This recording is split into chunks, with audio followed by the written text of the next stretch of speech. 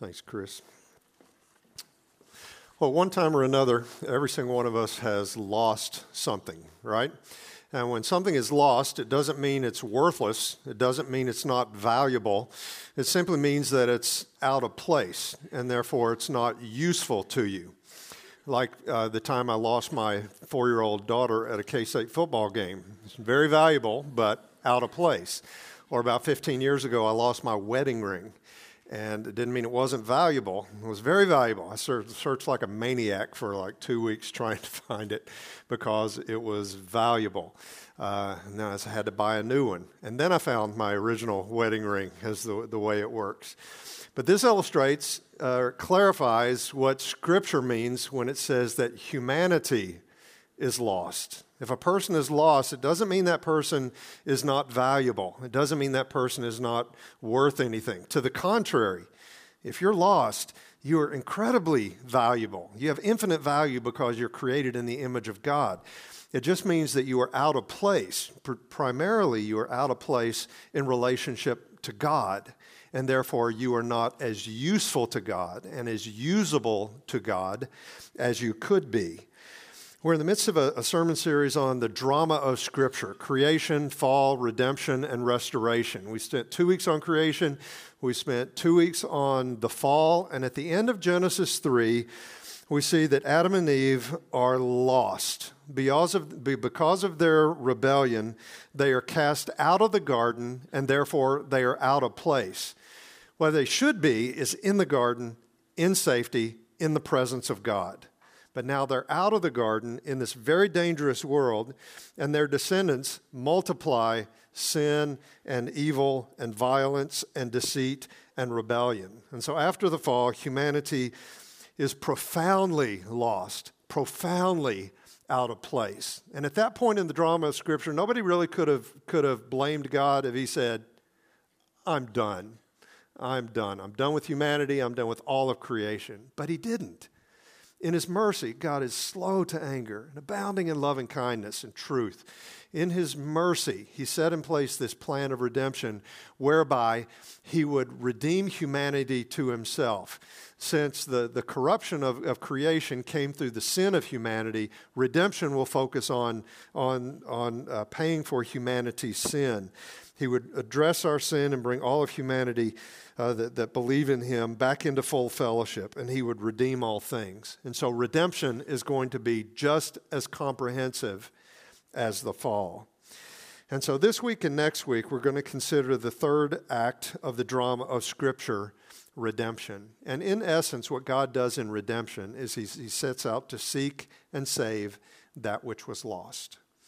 And we're probably in a variety of different places here in this room when it comes to being lost or being found. Some of you, when you sing the song Amazing Grace, you sing it with great confidence and you say, I once was lost, but now I'm found. I was blind, but now I see. You were lost, but now you know that you are found because of your faith in Jesus Christ. Others of you, when you hear that song, you're like, yeah, me, not so much. I am still out of place. When it comes to God, I don't even know if I have a relationship with God. And I'm still dripping with shame, and I'm still wallowing in my own sin. And so if that's you, I would encourage you to pay attention today. As always, pay attention and find your place in the drama of Scripture. Understand that what we're talking about this week and next week is God himself seeking and saving people just like you. He wants lost people to be found back where they should be in relationship with him. So today I'm going to try and summarize God's plan of redemption as described in the Old Testament. And that's no small task because it's basically 3/4 of the Bible. But that's what I'm going to attempt. Next week we'll discuss more fully how redemption was accomplished in the person of Jesus Christ. Well, you may remember from Genesis 3, we found this rather cryptic statement that the descendant of the woman would crush the serpent's head. And basically what that means is that even though Satan won the battle in the garden, he would ultimately lose the war. And the plot of the Old Testament revolves around the identity of this descendant of the woman, the identity of this person who would defeat Satan and who would restore God's reign over all of creation. And so the plot of the Bible can be described using a lot of different terms, and we're going to focus just on two terms today. First of all, promise, and secondly, covenant. So beginning in Genesis 12, God makes a series of promises about providing a redeemer, providing a king, providing a Messiah who would restore what was lost through the fall. And in Genesis 12, God promises that this redeemer would be a descendant of Abraham. And so God commanded Abram to leave his country, which is basically Babylon. And in the Bible, Babylon symbolizes people living in rebellion against God. Babylon. Ur of the Chaldeans was there near Babylon. He was to leave his hometown, Ur, and leave his people for a land not yet designated. So in Genesis 12:1, we read this. Now the Lord said to Abram, "Go forth from your country, from your relatives, and from your father's house to the land which I will show you." And you can imagine Abraham. Okay, I'm leaving my house, I'm leaving my parents, I'm leaving my family, my hometown. Where will I be going? Well, you'll be going to the place that I show you. Okay, so Hebrews 11 will say Abraham did this by faith. It wasn't by sight. He didn't know where he was going, but he trusted God. Verse 2. God begins a series of promises, "And I will make you a great nation, and I will bless you and make your name great, and so you shall be a blessing." So promising that Abraham, first of all, would be a great nation, that had to seem ludicrous to Abraham. They were this small band of people. They didn't have a country. They were surrounded by all these tribes and all these other peoples that were mightier than they were. And yet, later in Genesis, God would tell Abraham, look up at the heavens, look at the stars, count the stars. That's how numerous your descendants are going to be. In other words, they're going to be innumerable, too great to count. God promised, "I'll make you a great nation." He promised, "I will bless you," and that blessing will be repeated at strategic points. And again, it would be blessing of a great number of descendants and this promised land. God also promised to make Abram's name great. And this is in contrast. If you're reading Genesis, you get to Genesis chapter 11, and all the peoples of the earth, they traveled east. And in the Pentateuch, when people go east, bad things are going to happen. They're sent out of the garden to the east. And in Genesis 11, we read that they went to the east, and they built the Tower of Babel. And they sought to make a name for themselves independent of God. Here God promises, by contrast, Abraham, "I will make your name great, and your greatness, the greatness of your name, will be because of your association with me." God promises that Abraham shall be a blessing. He further explains in verse 3, he says this, "And I will bless those who bless you, and the one who curses you, I will curse, and in you all the families of the earth will be blessed." He basically said, how people treat Abraham, that's how I'm going to treat those people. And so you find it throughout the rest of Genesis. When people were kind to Abraham and his family, God was kind to them. When people were harsh or they threatened Abraham, even if they didn't know it, like when Abraham told Abimelech, "This is my sister, not my wife," and Abimelech took her into his household, God was harsh towards them. And so God would treat people the way they treated Abraham. And then expanding on the promise that Abraham would be a blessing, God declares, "In you all the families of the earth will be blessed." And this promise, again, was repeated, and it became more specific as time went by. And so 1,000 years later, Abraham's descendants had become a nation. They were the nation of Israel, and they were supposed to be a light to the world. And through the nation of Israel, all the nations were supposed to find out. So that's what a relationship with the one true living God looks like. That's the protection he provides. That's the abundance he provides. That's the richness of life that he provides. And so Isaiah 49:6, God would say, "It's too small a thing that I give you the Messiah just for the tribes of Judah." No, I am going to make him. He is going to be a light for the nations so that my salvation may reach to the ends of the earth.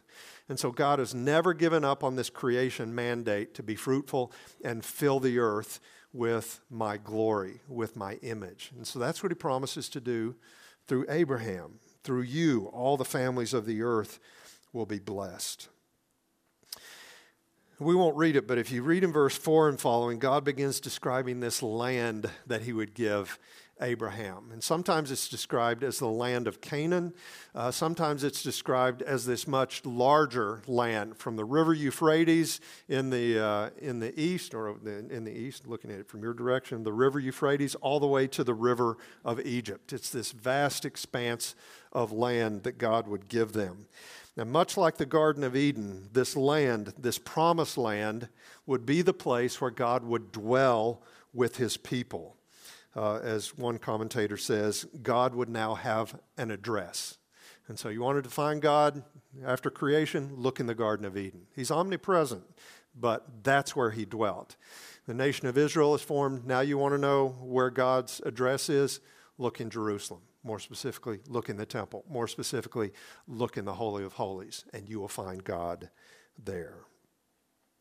And so this promise to Abraham, it was repeated at strategic moments. It was repeated to his son Isaac, his grandson Jacob, who would be renamed Israel.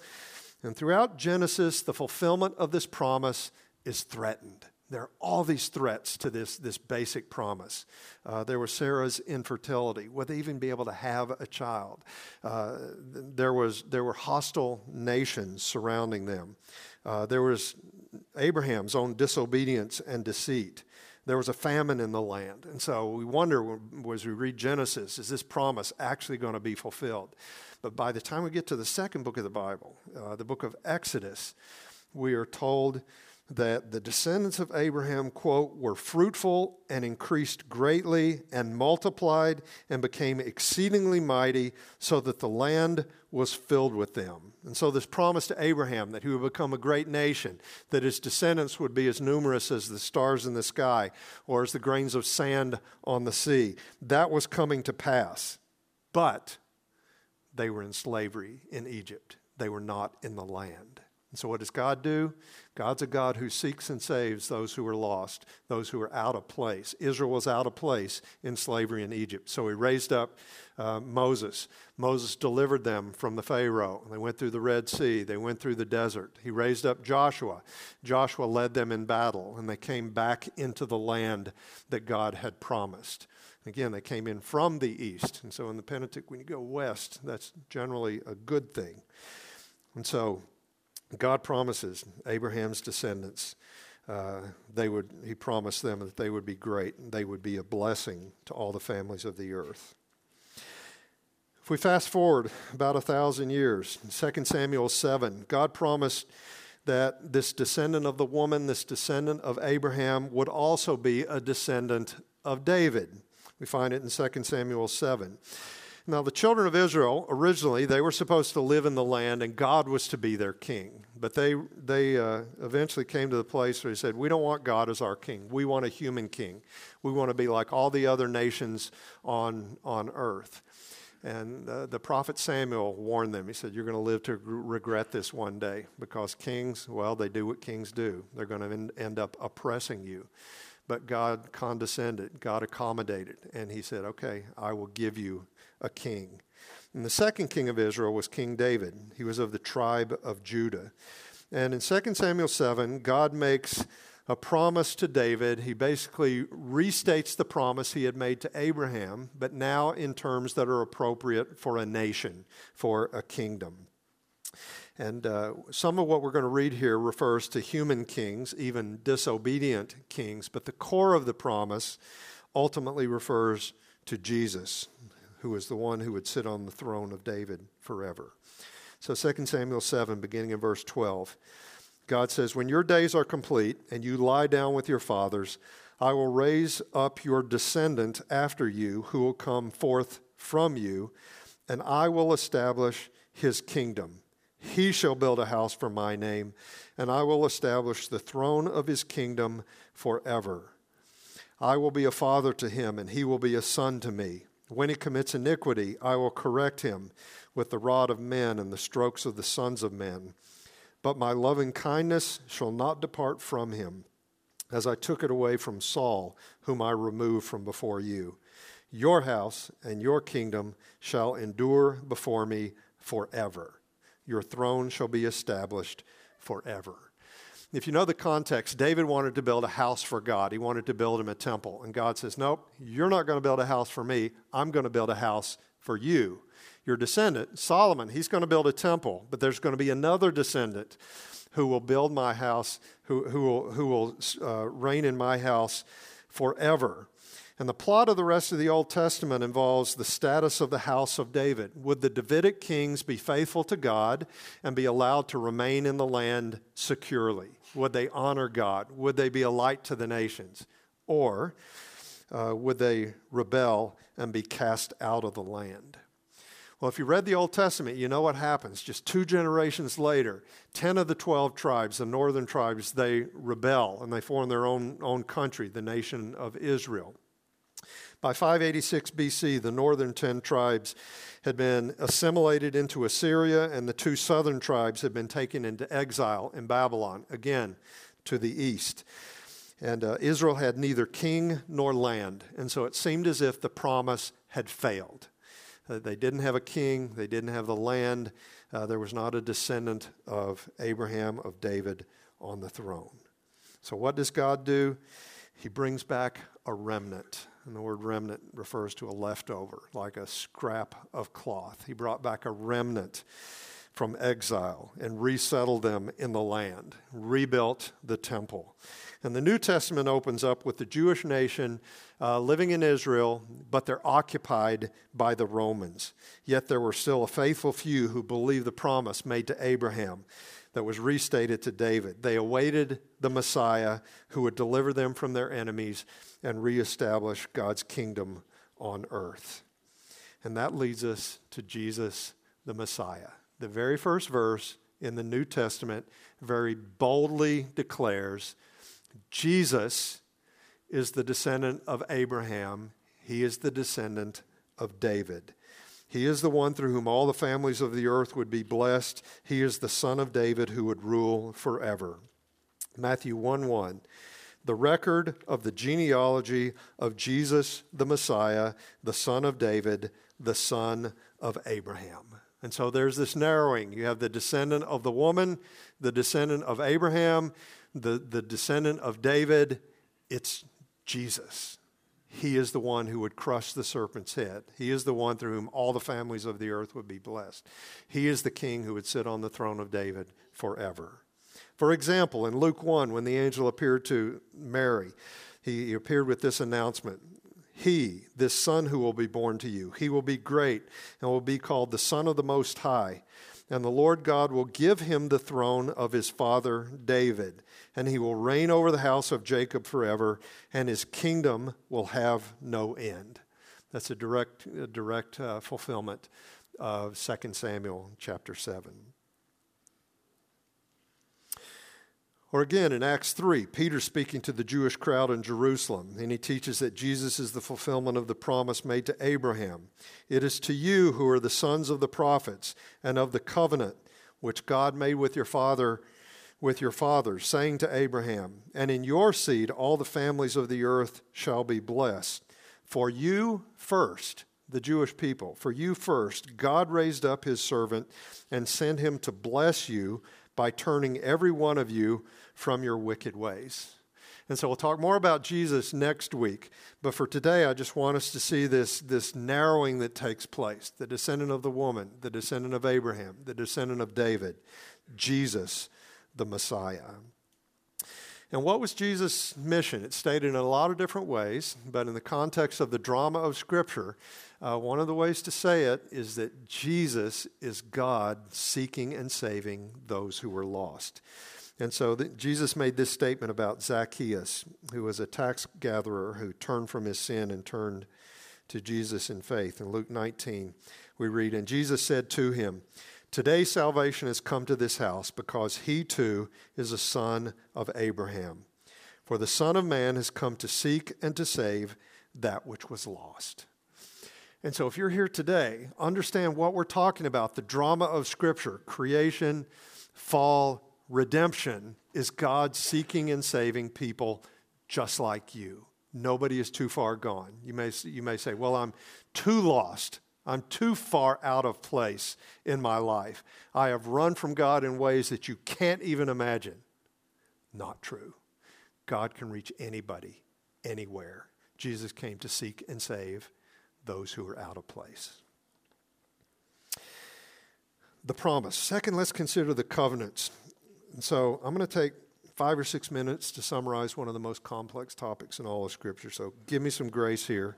And there are numerous ways that scholars understand the covenants and numerous ways they describe the relationship between the covenants. What makes the most sense to me and what I have found to be to bring the most clarity is a formulation by Thomas McComiskey. He wrote a book called The Covenants of Promise. And the chart in your sermon outline reflects that position. But a covenant defines a relationship between two parties. And so when a couple stands before God and others and they get married, they're entering the marriage covenant.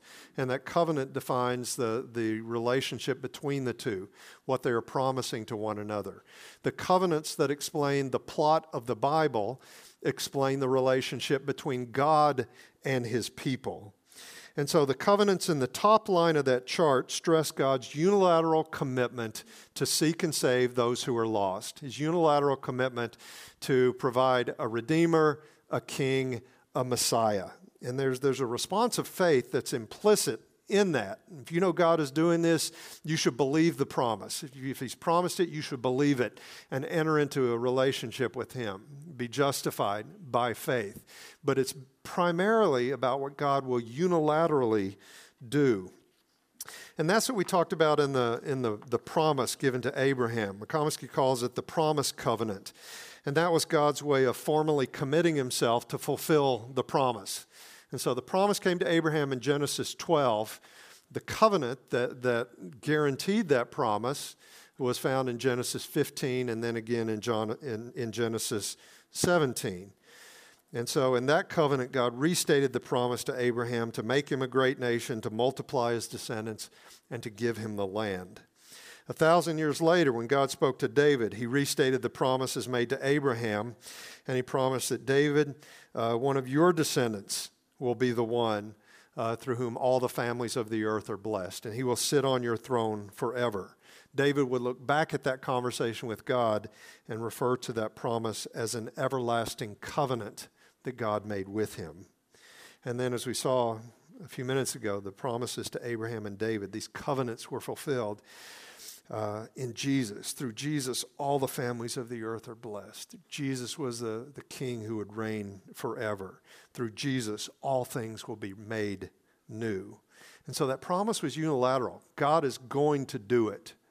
And so you entered into this relationship with God. It's always been by faith. In Romans 4, Paul said it's always been by faith. Abraham believed God. Before there was a covenant, before the law came, long before the law came, he believed God, and it was reckoned to him as righteousness. And so people have always experienced the blessing of the promised covenant by faith, not by works. Now, you may be wondering, well, what about the other great covenant that dominates the Old Testament, the law, or what we would now call the Old Covenant? Well, that's what the second line in the chart addresses. The Old and the New Covenants, McComiskey refers to them as administrative covenants because they explain how God administered the promised covenant. If you were living in Abraham's day, if you were living in, or after Abraham, when in Moses' day, all the way through Malachi, if you were living in that day, how do you live out your obedience? If you believe in the promise God made, you follow the law. That's how God administered the promised covenant. And so the law was given to Moses around 1500 BC, and the law gave regulations on every area of life. And so you could not go through your day without thinking about God and your relationship with him. The law stipulated what you could eat, the type of fabrics you could wear, and 100 other details. The law also laid out an elaborate sacrificial system whereby the blood of animals atoned for sin year after year. And the law described the temple and its various rooms and the furniture there. And so the inner court of the temple was the Holy of Holies. That was the place where God dwelt among his people. To date, that was the most specific address for God. You want to find him? Go to Jerusalem, look in the temple in the Holy of Holies. And so God gave the Old Covenant, the law, to a specific group of people, the descendants of Abraham, the Jewish people, for a specific period of time. God never intended for the law to be a permanent expression of what obedience looked like. God actually promised that he would replace the old covenant. He said, I will make a new covenant with the house of Judah and the house of Israel. And this covenant would accomplish what the old covenant could not. This covenant would provide a type of transformation that would make obedience possible, yea, even inevitable. Why? Because in this covenant, the law would not be an external thing. The law would be written on the human heart. The Holy Spirit would indwell you. He would internalize this law that God had given. And so they were to meditate on it, the law, day and night. In the Old Covenant, they were to meditate on it and try to internalize. In the New Covenant, the Holy Spirit would write that law on our hearts. The New Testament very boldly declares that this new covenant was ratified through the blood of Jesus Christ. He was the once-for-all sacrifice that paid for our sins. And so all who believe in Jesus go from being lost to being found for all eternity.